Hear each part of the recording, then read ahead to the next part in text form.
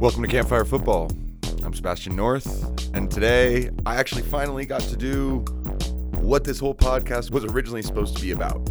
I didn't really want to just sit here and talk by myself to all of you people. That wasn't the plan. The plan was to have enriching conversations with people about the game and within the game. Now, because of a pandemic, that makes it really difficult, right? I also am not someone who really loves the idea of doing the Zoom calls and everything. But today, I went ahead and did one. And as a way to end the new year, I talked to one of my best friends in the whole world, Ben Sipkoff, about loyalty in football. Hope you enjoy it. Today, we're going to talk about loyalty, right, Ben? Go ahead. Introduce yourself. Yeah. Tell us who you are and why on earth I would actually ask someone like you to be on a show like this. No worries. First of all, I just want to say, I'm really proud of you for doing this. This is a really cool thing. I've kept up and paid a little attention to the stuff that you've been doing and different stuff on Instagram and even the couple of things on Spotify that you've released so far. And I've really enjoyed them, particularly the music and the commentary that you're making. So I just want to congratulate you getting this stuff out there. It's really cool. I'm Ben Sipkoff. I work for a club in Maryland. They're called Soccer Association of Columbia, SAC. We play competitions all over the country, so you may have seen us at a local tournament. Hopefully you did. And then I have my own company, which is Pro Soccer Institute, PSI, which I run individual training and specialized training for teams and things along those lines in my area. Sweet. And then the other thing is we're really good friends. Even though you're from Pennsylvania and I'm from Colorado, we both went to Goucher College, a hub of exceptional soccer lineage. Let's all be honest. D3 legends, if you've never heard of us, flesh. That is not surprising at all. So we played together. Ben, you're a goalkeeper. And still to this day, one of the best ones I've seen, despite being Leo Messi's size. Let's all as well. And you're a coach, and the reason why for me, like bringing you on and having you really talking to you as a first guest, the reason why is because you are able to bring a nuanced perspective to the game, and you're one of the few people that I actually can stomach sitting and watching a game with, because no, really, I mean, I don't know how other people feel about this, but if I'm in a bar watching a game with people, I hear so much stuff that drives me nuts that I either have to get pasted or leave. It's one or the other, because or else I'm just going to get in an argument with someone. And so when I've watched games with you, it's always fun because we can talk about the tactics, the intricacies, and neither one of us is trying to just throw people under the bus and just say they suck, because we're also wise enough to know that we didn't make it. We weren't good enough to get there. So that to me is a major point of this, is these aren't just celebrities. These are craftspeople who have done something better than us, really. And so the whole concept of loyalty in this is to me, it's, do we have loyalty for the game itself, right? And then I just want us to sort of dive into all the little things that make us question, how loyal are we to this game that's supposed to bring us joy? And how do we kind of turn it against ourselves, right? And use it as a tool to be upset and angry. And by doing that, and something that I was talking to Celia, my partner, about, if you criticize someone else's value system, you're basically just indicting your own, right? It's kind of like the idea that similar to the idea that bullies only bully because they hate themselves, kind of thing, right? So if we just get rid of all our loyalty for this game, what are we holding on to personally for ourselves? What's the value system? Why, right? So I want to open it up to you here and ask you sort of, what are the things that kind of trigger you on this whole entire thing? And what have you seen over the course of your fandom as not just a soccer fan, but also a United fan, because you're a Manchester United fan. Yeah, and I got to bring that up, I guess. Yeah, well, you're Ferguson, early Ferguson era, so loyalty at a club level and a managerial level, you've seen it displayed in a way that over the years in a really cool way. So go for it. I want to hear just all kinds of things you think. To your point earlier about seeing being able to have conversations about treating these athletes as though they are artists in some ways, craftsmen. I think that's very understated, particularly in our culture. We tend to look at a celebrity or a player of even a high level. They don't have to necessarily be a Ronaldo level to be mythicized, if you will. Right. So what I love this quote by Van Persie, Robin Van Persie, where who was actually, his parents were, I believe, both artists, or maybe it was just his mother. I can never quite remember if his dad was an artist or a professor, but I believe his mother was an artist. And he references the runs that he makes on the field as paint strokes of a paintbrush, and that his touches are the highlights to that paint stroke, and that his goals are the accentuations and the full picture that he's painting for his fans, and I try to look at every player with that same sort of ideology, that these are artists in the same way I like to think of myself as an artist when it comes to coaching. I have a vision, just like a painter does sitting in front of a canvas. And I want that vision to come to fruition. Only my paint and my tools are my players, and totally. My practice sessions are me refining the technique of using my players. So when I step to a field, I try to look through it through those eyes, and it helps in a lot of ways to remove me from thinking of them as gods or sort of mytholized creatures that are doing something of fantasy that is unachievable or unrecognizable to me.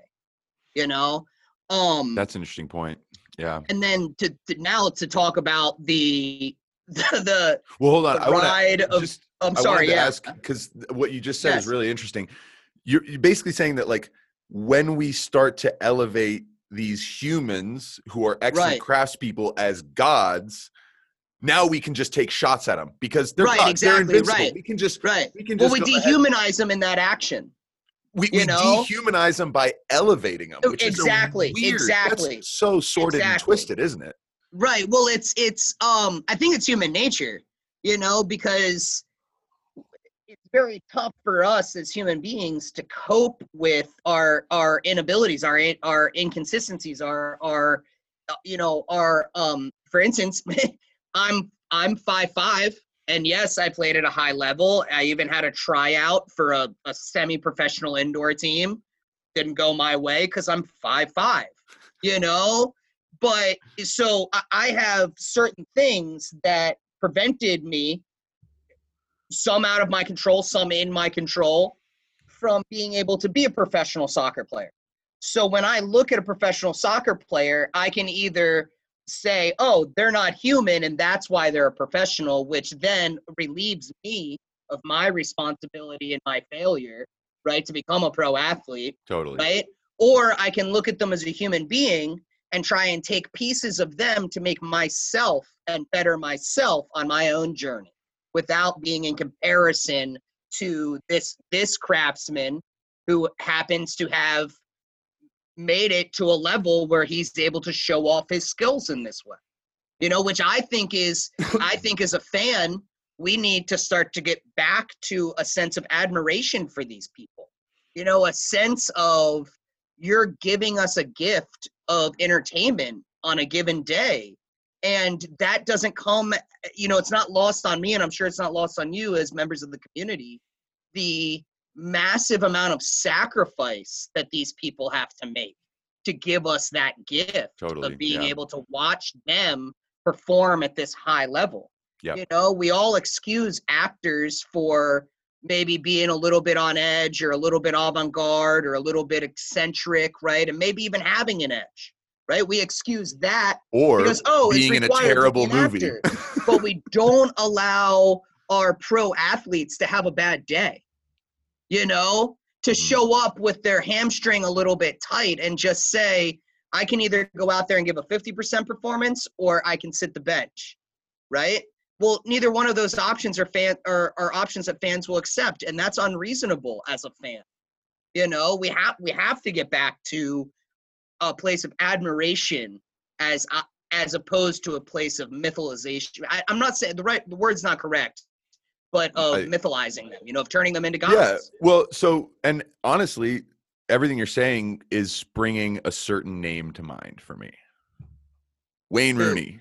Yes. Yeah. Well, yeah. So first of all, and we talked about this. We've talked about this before. It's something that, and I just want to say this, for Wayne Rooney, for me, is like this, like, pivotal moment in football history, like, for me, because he's a week older than me. And I remember watching that game, the Arsenal Everton game, where he scored that insane goal. Yeah, from like 40 yards out. It was unbelievable.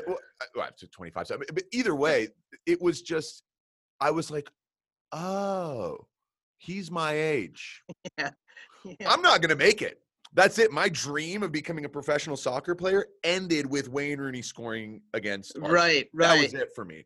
And what it was not like this despair, but it was like, wow, respect. If that's what it takes, I know now. I've been checked hard. Yes. And then, so for me, like, he was so pivotal in that way. He was so iconic for me personally. And I thought he was brilliant. And honestly, I've never thought otherwise about Wayne Rooney. But a guy who is the record goal scorer for Manchester United and England. Yeah. I don't know how many people actually really consider him an all-time great. Yeah. And I'd like to note, hold on one second. I'd like to note too, all-time goal scorer for England, played out of position for at least his last 2 years for England. Sure, yeah. And still number one goal scorer for England. Yeah. And played out of position. And so, you know, when we talk about demonizing people that we bring up, I think what happened with Wayne Rooney's career, the fact that people still ask themselves, did he achieve his full potential? It's like, dude, just like put together a list of things that he accomplished from when he started to where he ended. And it's amazing, right? It's an incredible thing. So why are we so disloyal to Wayne Rooney? Why do we dog him? And you as a United fan, I mean, I'd love to hear the perspective on what United fans think of, like, why your record goal scorer is not your legend, right? He's just someone that, he did well, but he didn't achieve his full potential. Like, how on earth is that possible? Well, I think you nailed it right on the head. It's the idea of expectation, right?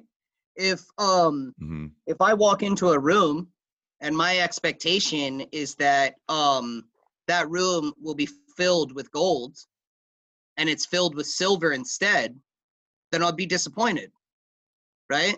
Mm-hmm. I mean, I think that's what it comes down to with him, is that he was running with a nation and in so many ways a very soccer critical nation, with like their hopes and dreams on his shoulders. Any failure, meaning anything less than a World Cup victory, was going to lead to a scapegoating of him, and I mean, and I think that happens, to be honest with you. I think that's becoming a systemic, issue in, I think, soccer worldwide, but particularly European soccer. You see it at a managerial level, you see it at a player level.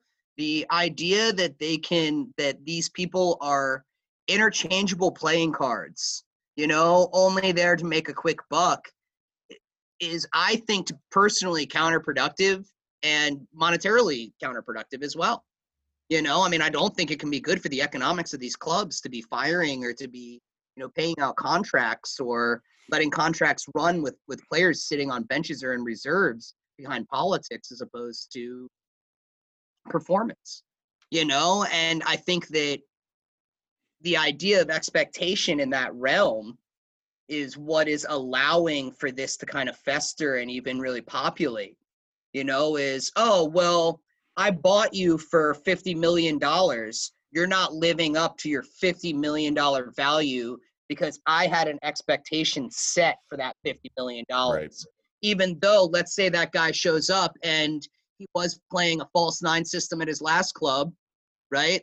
Brought to a new club, asked to play a dual system with a striker, right? Because the manager thinks, oh, well, he was already playing in that receded role, so he'll just link up with this guy. I think it'll work out fine. And they just never build chemistry. Right. Maybe they don't like each other off the field. Maybe they don't, what it could be a variety of different things, right? So all of a sudden, that guy you bought from $50 million that you had an expectation of scoring 16 goals in your season, right, isn't living up to his expectations of scoring 16 million goals. And it becomes easy for that to become a numbers game instead of a human evaluation of what's going on. Let's actually look at the analytics and the tactics necessary for success before we immediately kind of throw the baby out with the bathwater, if you Totally. will. Did you hear what Mourinho said about stats a couple weeks ago?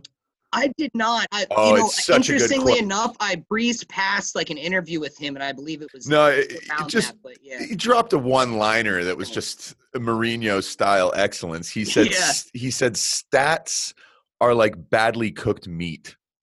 Yeah. Stats are like eating badly cooked meat. And it's they're so shallow. There's nothing in them. Like, stats tell a story, but there's also a flip side to every statistic. So right. if you want to say that someone had 25 assists this season, you can also be like, well, where are the goals? Or right. They weren't the person setting up. They weren't the person setting up the person to assist, right? Like, every single stat, you can look at a light side and a dark side of it.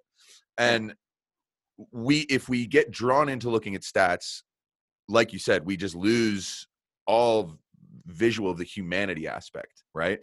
And when you were talking about sacking managers, so here's a funny thing.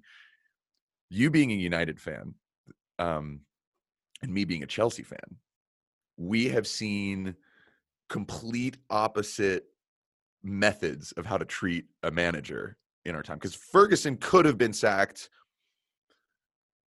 who knows how many times in the last over the course of his career, where they were sixth at Christmas and they ended up winning the league, right?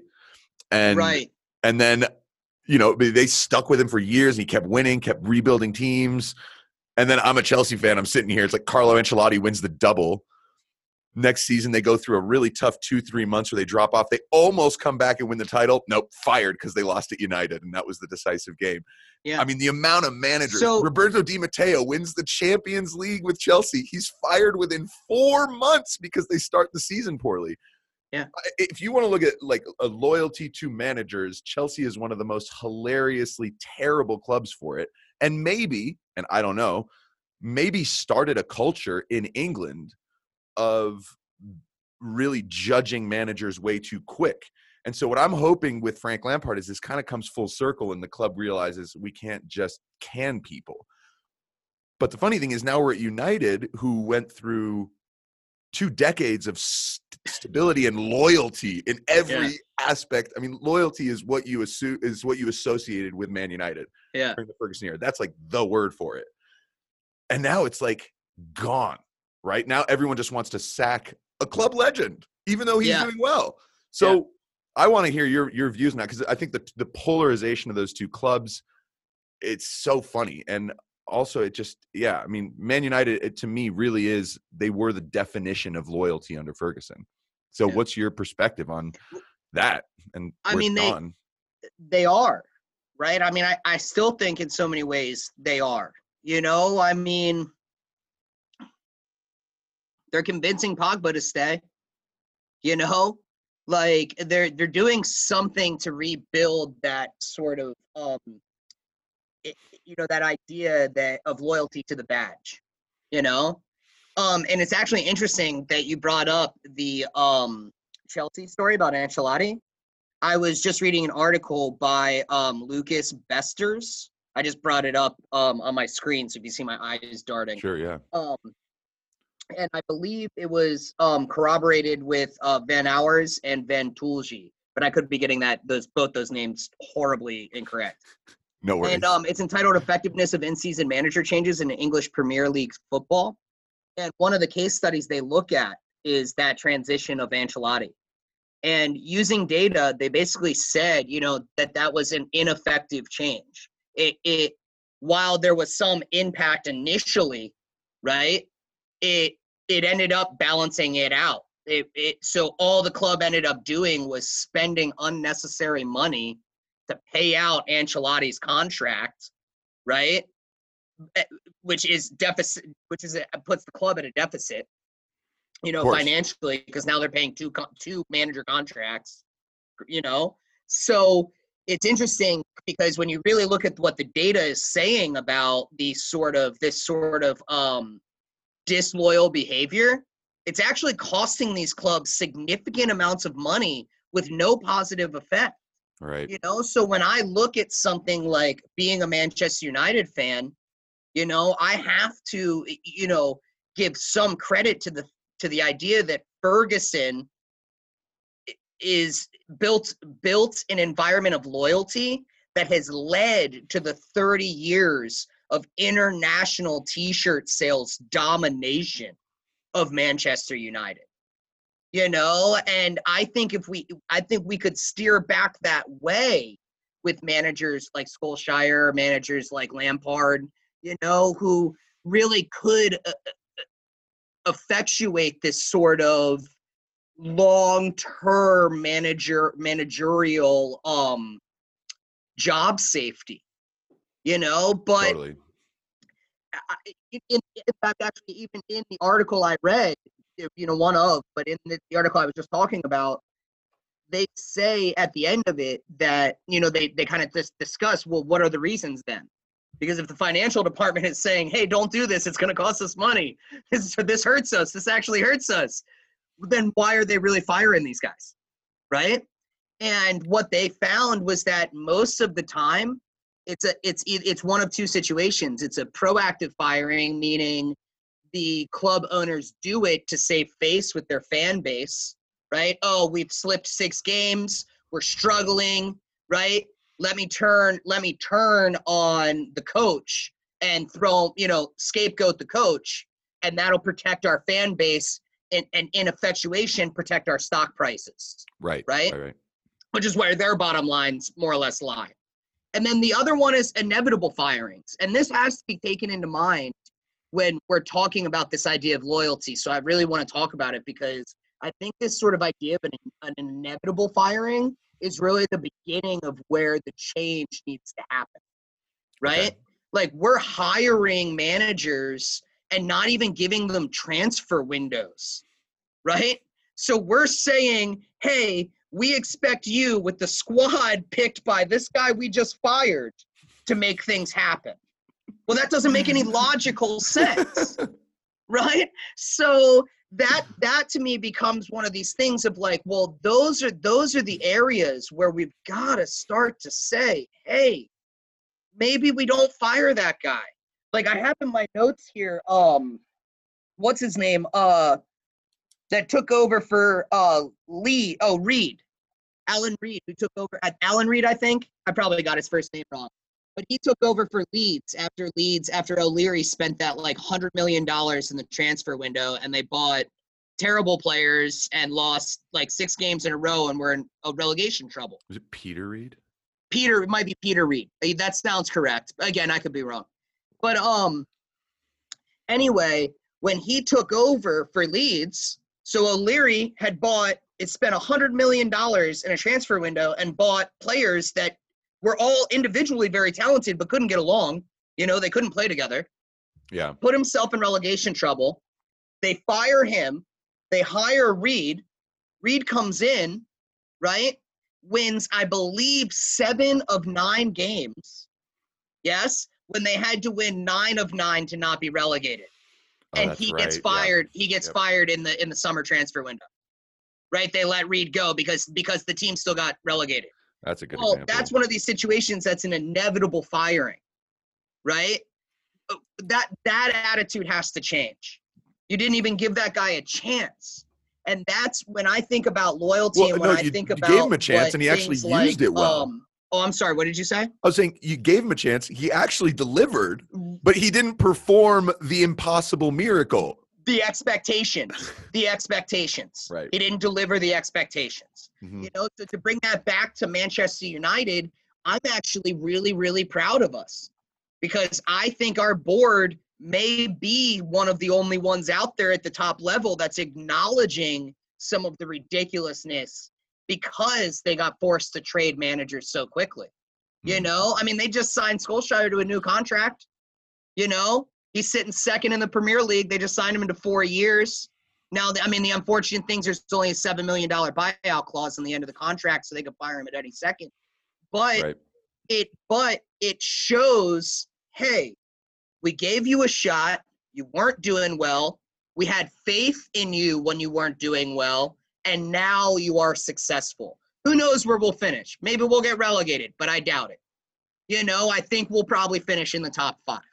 So you got to give the guys some credit, and that credit should be rewarded with job security. You know, not more money, which effectively causes less job security at a managerial role. If you're making $20 million, it's almost cost beneficial for the club to fire you and hire a $10 million manager than it is for them to keep you around. Interesting.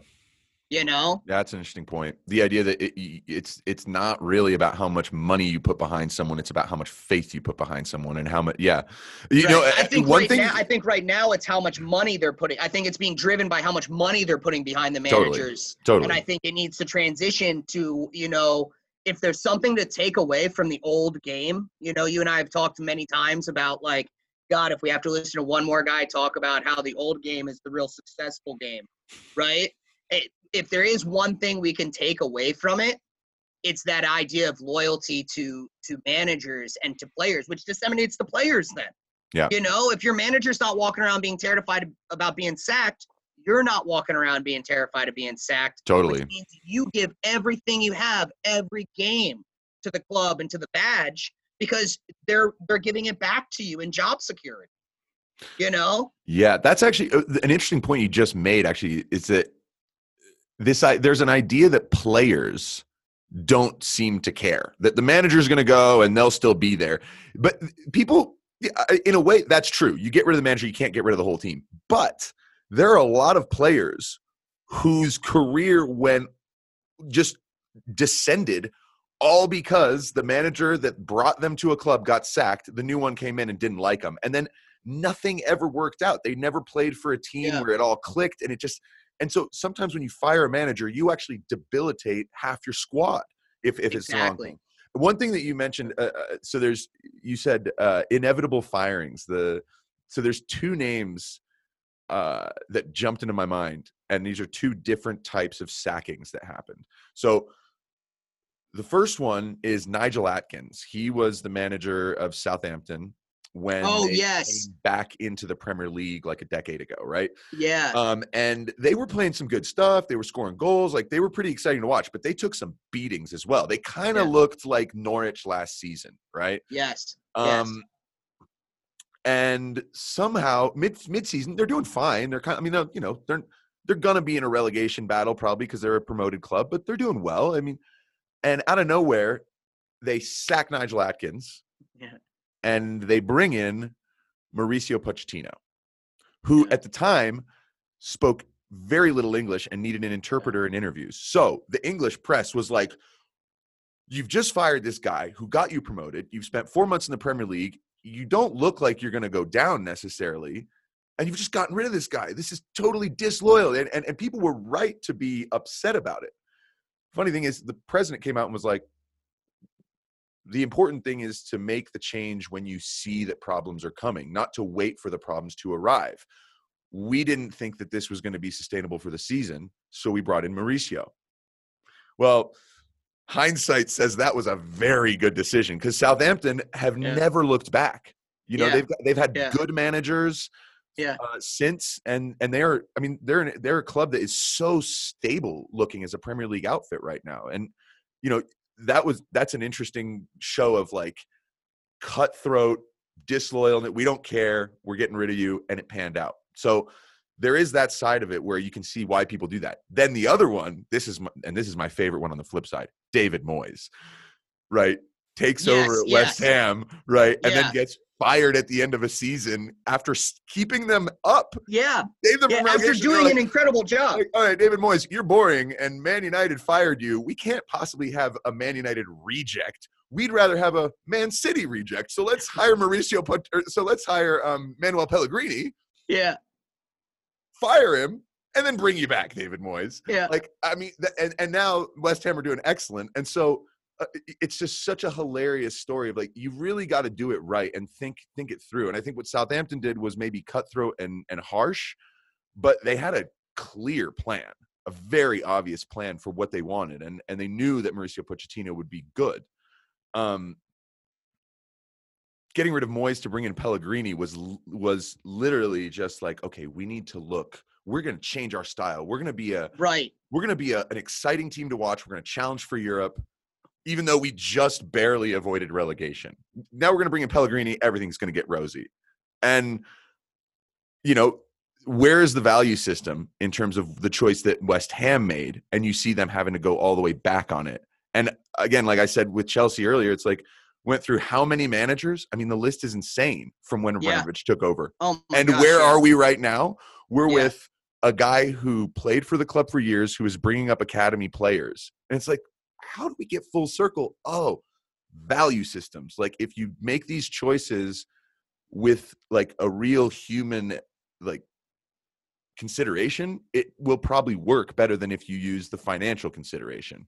Right. And I think the point you made about how it's more efficient to spend less money on your manager overall, because you will just create more a sense of loyalty. And I think, man, Ferguson, it looks like everything that his entire ethos, it's at least kept somewhat alive by Ole being there and by the club saying, no, we're sticking by him, even though, right.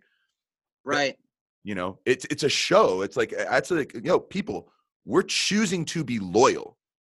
Right. How does that make you feel? Right. Right. And I think too, that there's like an element of that then perpetuates throughout your club. Right.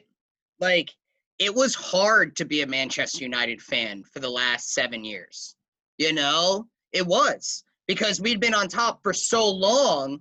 People had just been waiting, salivating to jab us repeatedly over and over again for every little thing. And I can't blame them. I can't blame them at all. That's the benefit of being on top for 20 years is maybe we got to suffer some of the downside. But I mean, I have personal friends, not many, thank gosh, but some that jump ship. Mm-hmm. You know, that became Tottenham fans, or they became Liverpool fans, or even Man City fans. You know, and I have to look at that guy and I have to say, how can I blame you? We went through 4 different managers in 3 years, right? None of which put us in relegation trouble. None of which, you know what I mean, in almost every situation but 2 or 3 years, we qualified for Europe. You know, it was, again, one of those situations that was, we're going to set unreasonable expectations. Yes. And then if you don't meet those unreasonable expectations, we're going to make you very, very scared.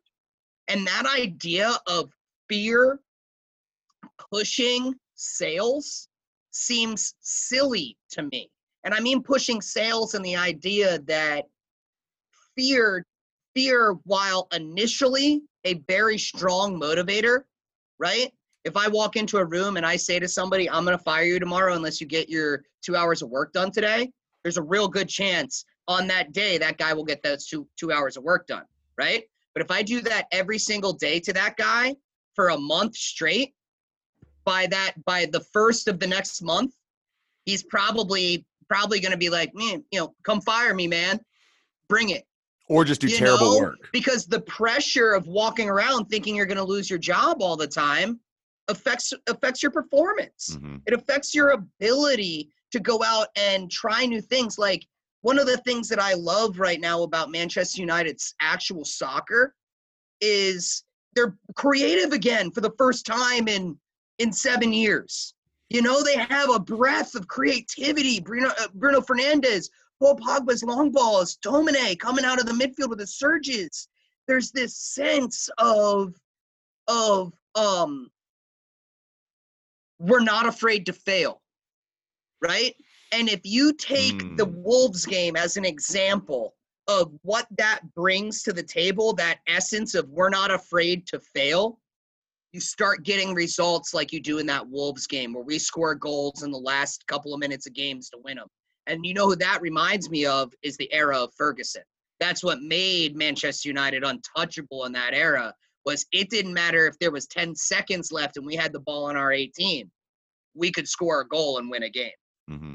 You know, and that in itself, I think, only comes from loyalty.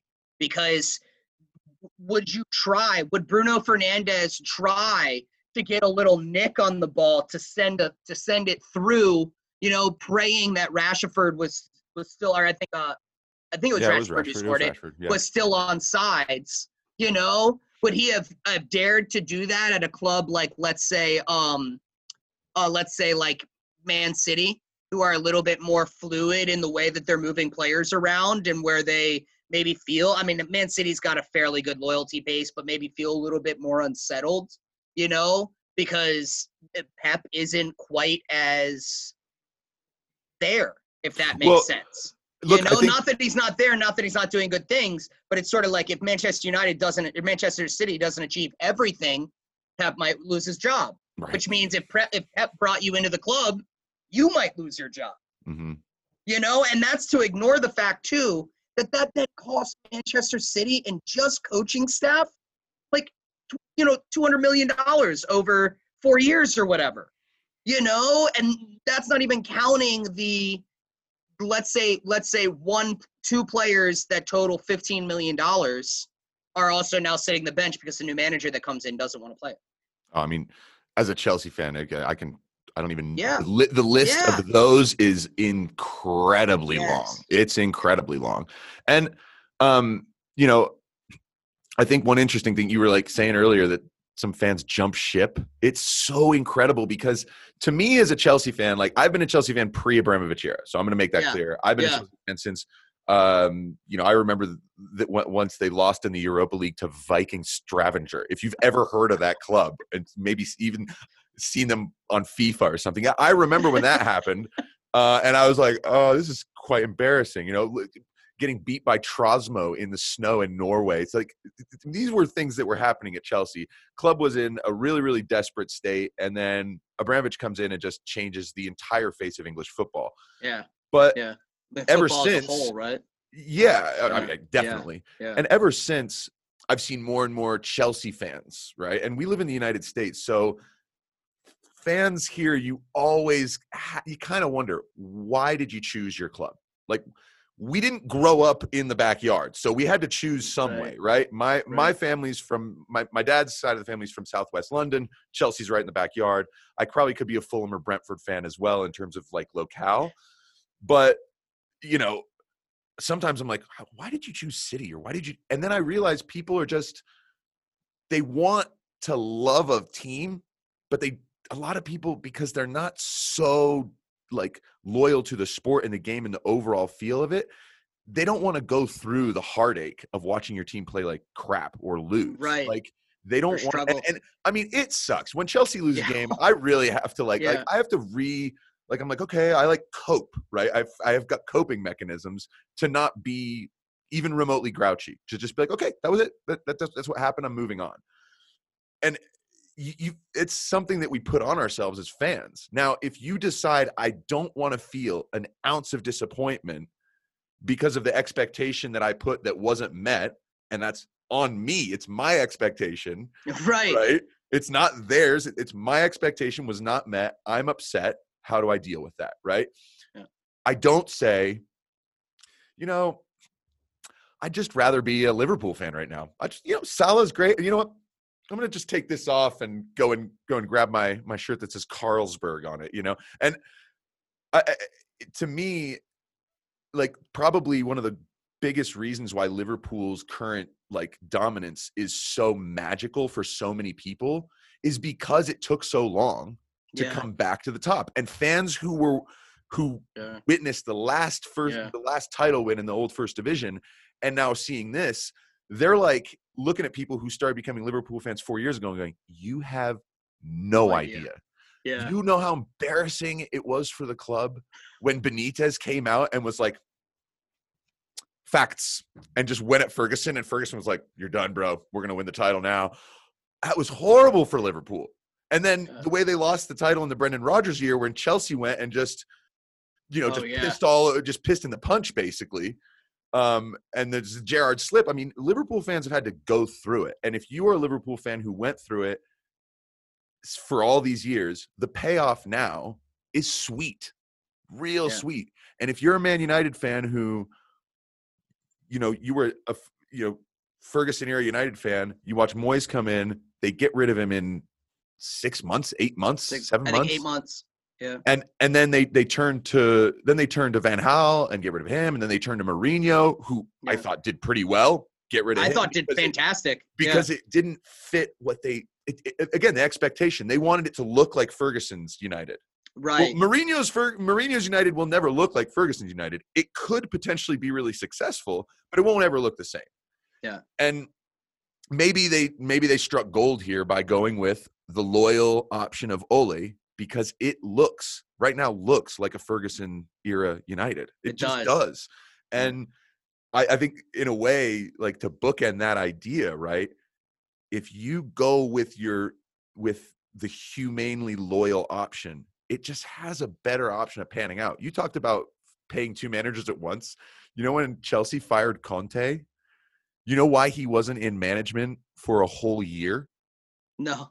Because if he had taken a job at another club, his contract with Chelsea would have been ruptured and they wouldn't have had to pay him. He literally just was like, nope, I'm good. Yeah. And he got in touch with Inter. He's like, end of the season. I'll sign the contract on July 1st because on June 30th, my contract with Chelsea ends. Yeah. I mean, we got a title out of the guy. But, I mean, I'm more stoked about the fact that he brought the back three to England. That's other than that, Antonio Conte was just like this flashpoint as a Chelsea fan. To me, it's like this Lampard era feels the best in years. This feels the best on a humane level. If we don't win a title with Lampard, fine. What has happened in this is the feel-good factor of last season and this year as a Chelsea fan. And I assume as a United fan, it's probably similar, right? Yeah. Well, we were even talking a couple of months ago when Manchester United was sitting in like 7th and 8th place. And you and I were talking about the fact that it almost reminded us, even in his strategy, in terms of his like periodization for the season. It reminds us of like early Ferguson to mid-era Ferguson, who would almost throw games away, right? To save players' legs and things like that to make a late season push, And after December, they would just go on runs that were unheard of, where they'd lose 2 games, 1 game, all of the first half of the year, It was very impressive to watch in that time, and I feel that now with Solskjaer. Now, again, for all I know, we don't live in his head. For all I know, he's not thinking about anything like that. But when I watch them, taking that game again, particularly the Wolves game, there was just a fluidity, a counter-attacking nature, this freedom of play. It just reminded me of that Ferguson era, and it reminded me of almost you could almost feel that the players felt content in their role at the club. Even Pogba, who's been open about some discontent at the club, felt good in that game. Like, you could tell he was moving with everybody. He was connecting well. He was making great decisions in relationship to team, to the team tactics and things along those lines. So I think when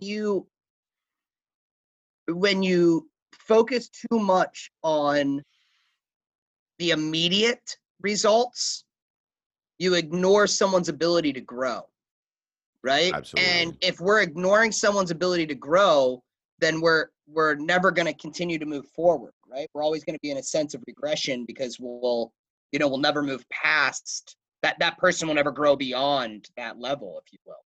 Totally. And I think that we're there in a lot of ways. I even see it in a lot of ways at the youth level. where you've made the top team at your club, and you have these expectations of performance out of that top team at your club, when in reality, that performance you may not be capable of that, right? Mm-hmm. Like at a youth level, we're only capable of doing what the players that we have available to us can do. Right. So if I pick up a team that I think is a very talented team, and in comparison to the players that came out to try out and to play at the club are a very talented group of players, right? But then I go throw them into the deep end and they play the top 10 teams in the country every single weekend, right? There's a good chance that they may not be successful. Does that mean that team that they have failed? No. It means that our initial expectations of them were set too high and have to be reevaluated. Right. It has actually very little to do with what they've done as a performance, the players themselves as a performance, and has more to do with our personal expectations of what that performance is supposed to be. Well, and the scary thing is the people watching the professional game and the disloyalty that exists there, and just being like, oh, that's the way it should work at the youth level too. Exactly. And that, especially when you're talking about people who are young, right? Like anyone under the age of 18, from 4 all the way to 17. If you are like, look, the Pandora's box of like dysfunctionality in the way we treat young players and the way we build expectations of them is, I mean, that's a whole other thing. But also, it could be a whole episode unto itself. It's a 20 episode series, right? Yeah. But I think one of the interesting things is like, we see it a lot at the youth level is, there's the tryout tourists, right? The people that hit up every tryout they can over the court to just see where they'll end up on which team, taking spots away from other people. With no intention of joining a club, and then people who just like they didn't make the top team, so they go to that club for this season. At my club at Rapids Youth Soccer, there's players who I have seen come and go from the club almost 3 or 4 times in the last 5 years. Like, I mean, you want to talk about cost? How many different uniforms did you buy? Right. How many different clubs' uniforms? Like, how much effort and like driving and all this stuff did you do to eventually just come back to the same team 2 years later, 3 years later? And to teach young people that level of disloyalty, it worries me for football fandom, because if you look at kids and you're like, we can, and clubs and like the way we operate at a grassroots level, if you can toss that aside, how are you going to treat these people that you turn into mythological creatures, into gods? Right. Zero humanity. If you can't treat humans with humanity, right. people that you deify, they don't have a chance. They don't stand a chance. Yeah. And I think it starts from that. I mean, I really do. I mean, I don't want to get too much into, it's a soccer podcast. We don't have to get too much into, social media or anything along those lines, but we're only adding more and more levels of disconnection between us, which allows for more and more dehumanization of people. Totally. And we like to, which I find very interesting, is psychologically, we think if we elevate someone, that's an acceptable level of dehumanization, and it is not. Like, I just want to specify that just because we're elevating them and giving them praise, the second we stop looking at them as humans doing something for us, performing for us, is when that disloyalty becomes almost instantaneous. Yeah. It becomes so easy, right? That it's almost hard for me to stand in judgment of that. And then I do see it disseminate the whole way through the youth culture. And I feel sometimes for players when a parent comes to me and says, my kid's going to be a professional soccer player. Why aren't you doing this, or this for this kid? And I have to think in the back of my head, I've worked with some extremely high-level players, and I don't know if your kid's going to be a pro player or not, right? But I do know that with what I'm doing, I'm giving him the best chance I'm capable of giving him to get there, right? Yet I'm being held to standards and expectations as a coach by that parent who expects this of me right, to make their kid a professional player, right? When in reality, I'm not even really aware of what their standards are, what their Yeah, expectations of me are. totally. Like I'm just out there doing the best for the player, right? And that again goes back to this sense of loyalty, right? Like how easy it is for a parent to think that the coach is there for them and not there for the player, Right. right? My job is to be there for the player, right? And every time that I have done that in my life, which I like to believe is the vast majority of the kids that I've dealt with, things have turned out very well. And any time that I've thought about the parent first, it has almost always led to a situation of mess, confusion, and disappointment. So then if You a know? professional club decides to hire or fire, or to fire a manager or keep a manager based on what is being said on social media, right? Right. That's kind of the equivalent of you, you know, making coaching decisions based on what you think the parents want to Exactly. see. That's the same as when, I mean, Exactly. recently I heard at halftime on I keep doing this, NBCSN, the MSNBC. no, NBCSN. MSNBC. No. MSNBC is the news network. NBCSN is the sports. So Oh, sorry. it's a problem. We keep doing that. Acronyms just mess with you. So Yeah. they like a few weeks ago at halftime of a game, it was halftime of the Merseyside derby, because Virgil van Dijk injury had happened, right? Right. The Rebecca Lowe and the commentators, they actually spent time talking about what was being said on social media. And they're like, social media is really upset about this. Social media is upset about everything. Yeah. Like, Yeah.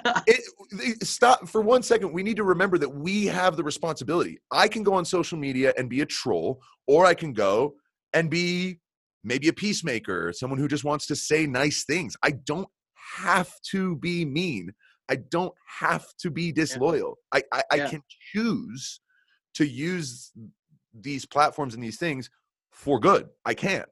And if you're a coach, if you're running a club, maybe you can look at your manager and say, we choose something for the good. And look, Arteta, 2 wins in a row right now. They could have fired him right before the Chelsea game. Yeah. Who would they put in? I don't know. But like, and I truly believe that guy's going to get them out of this mess. I don't think that it's going to be I don't think that they're actually in real collapse crisis mode. I don't. And I think that the fact that Solskjaer was given time and he's now in second, Arteta gets 2 wins on the bounce. Last season, Frank Lampard, everyone said he was terrible. Right. Look, yeah, it's a great whether point. you believe it or not. And then Dean Smith at Villa. Last season, I'd be honest with you, that looked like a very average English team to me. Yeah. The changes that they made post-lockdown, I mean, they saved themselves from relegation because the coaches got together and were like, how are we going to finish the final 13 games, solid up our defense, and keep it together? They did that. They stuck with Dean Smith. He got the team working. They stuck with players that were working hard and that were giving for the club. Now, Jack Grealish doesn't even look like he's going to want to sign for anyone else at the moment. Looks like he's having a ball at Villa. And Jack Grealish got relegated with the club. Everyone's like, he's too good for the club. Get him out. He's stayed with them, and now look at where Jack Grealish is with Villa. Again, yes, making changes can work, like we talked about the Southampton thing, but there is no price for what you can get with loyalty, right? It is absolutely priceless, and I don't know. I mean, think that I'm sorry, I didn't mean to cut you off. Go for it. I think something to end on would be the idea that loyalty without evaluation is also senseless. Totally. I really want to be clear that I'm not advocating for blind loyalty. What I'm advocating for is realistic expectations that incorporate the full realm of what is going on, as opposed to the data that shows a win or a loss on a table. Right. And if we can get to the point where we're making logical, sensible decisions that incorporate more than for instance, I think you're absolutely right. I think sometimes clubs are making decisions based on social media and how they think that what social media is going to indicate in their stock prices, right, then affects their decisions in office. And that to me is the disconnect. Now if it is actually affecting stock prices, Or ticket right, sales. and that guy, right, and that manager is not doing their job, right? Let's say he's off golfing every day, or he's not setting his sessions up right, or he's off, you know what I mean? Or the O'Leary thing where he drops $100 million, right, for Leeds, buys none of the players that he needs to be successful, then goes out and proves that he has not been successful. That's not an idea of being disloyal to that guy. That's the idea you failed, man. And we also have to, I think, become more comfortable with the idea of failure in our culture, which will help us with this idea of loyalty. Because I mean, Totally. I find even that at the youth level, how often I have to remind my 8 and 9-year-olds, I want to see mistakes out of you as a player, because it means that you're trying to push yourself to a higher and a higher and a higher level. Now if the mistake's happening all the time, then we talk about how to correct them. Yeah. But if they go to pull a scissors because they're trying to take a player on and beat them in a 1v1 and they mess up and they pull it too late, I don't want to come down. I don't pull that kid and sit him on my bench. I don't fire him from his job, right? Totally. I encourage the behavior of experimentation and acceptance of failure as a learning method. We've talked before about how, too, there are levels of manager, like it requires certain levels of skill to be managers at different levels.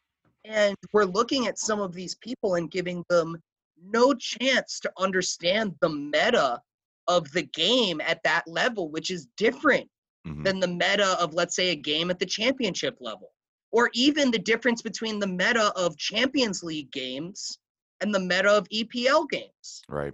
They're played totally differently. They require different analytics. They require different data, and they require different tactics to be successful. But we're not giving managers chances to really solve the game and hopefully improve and evolve the game in solving it, right? Totally. Like Pep Guardiola did at Barcelona, where Talk about a loyalty really option, right? Changed the way we're going to play soccer for the rest of our lives, Absolutely. Right? Or Ferguson did in the early 90s with the counterattacking game. Well, remember, Barcelona chose Guardiola over Mourinho. Right. When they chose Guardiola, Mourinho was, killing it at Chelsea. Yeah. He was at the top. Yeah. He wanted to come back, and they were like, "You're winning. You're doing great. We want to go with really one of our totally. We want to invest in someone that has what we agree with." Exactly. Yeah. And Mourinho was a Barcelona guy. Yeah. Yeah. But Guardiola was just more. I mean, he really, Mourinho's Portuguese. Guardiola's Catalan. He's from Barcelona. Yeah. And they went with that option. And the payoff, I mean, Zidane at Real Madrid, the payoff of these options. Yeah. You're totally right. And that, totally right. That idea that we can make investments in these things has to start becoming systemic, or I don't see personally, as a fan of the game, I don't see it going the direction I want. I see it becoming more and more and more litigious. I see it becoming more and more and more fair weather. Seeing less and less and less loyalty to managers, players, and fans. We always want to talk about what clubs are always doing for fans and this and that. Maybe don't fire the guy that we've all loved for X amount of years. You know what I'm saying? Over nothing. Maybe don't listen to the bullies in our membership clubs, in our fan clubs. Mm-hmm. Maybe don't listen to the bullies and back them, which to me feels disloyal to me, because I'm not trying to bully people. I'm here to be a good fan that's been a fan of Manchester United for 33 or 32 years now. I was 3 years old when I got my first Manchester United jersey and saw them play and thought to myself, soccer's what I want to do with my life. Mm-hmm. That was a highlight video of the 1992, a highlight video of the 1992 season. Yeah. Was when I decided this is what I want to do with my life. So 30 years I've been a fan of Manchester United. And to me, when I see people getting sacked, I believed in David Moyes. And I think given the time that he might have been able to do something, you know, I did not believe in Van Gaal and I didn't believe in Mourinho, but I do believe in Solskjaer, you know, and I don't think Mourinho ever really, I don't think he was ever really going to be a Manchester United manager. He doesn't fit. He's a manager, for instance, that only wants to be at a club for 4 to 5 years. He doesn't want to be at a club forever. He's also Manchester United needs a underdog. Manager that wants a decade. I'm sorry, what did you say? I was saying Mourinho's excellent at being an underdog. He's really good at that. Yeah, so being at Spurs is perfect for him, I think. Yeah, I agree. Yeah. And two, if you've noted at Spurs, to speak to this idea of loyalty and to this idea of changing the locker room, changing the methodology of the club from the top down, right? The ideology and methodology. Mourinho has done that at Tottenham. Mm-hmm. You know, Mourinho went in there and said, you guys are going to become Mourinho's Tottenham from now on. Right. You're not going to be, you know, and to some degree, all of a sudden, he's got a team and a front of house staff that have his back. Yeah. And he can make decisions unilaterally that are beneficiary to the club in terms of money, right? He can make decisions about players without having to feel as though his job's going to be on the line at every second. Right. Right. Which has allowed him freedom to adapt to injury issues and make real changes that have been, I think, some of the most brilliant in at least last year's season. Yeah. You know, so again, looking back at this idea of when you make someone feel like they're comfortable, they will return that with long-term success. Maybe not immediate success, but long-term success. Totally. And that effectively will eventually disseminate the whole way through to the youth level, where all of a sudden you have players that are really fighting for their clubs. They're not jumping from one club to another. They're saying, I want to play for this club. I want to wear their badge. I want to win a national championship with SAC. I want to win a national championship with Rapids, right? And because if the guy jumps all the time, he's never going to understand the tactics of the team he's playing on. Right. He's not going to understand what the coach really wants, what the players around him really needs. You know, and what loyalty is that to the game itself? Exactly. You're just doing something. And that has to start from what we're seeing at the highest level, because that's what we all judge ourselves by. Mm-hmm. You know? Hey, man, this has been absolutely fantastic. Awesome.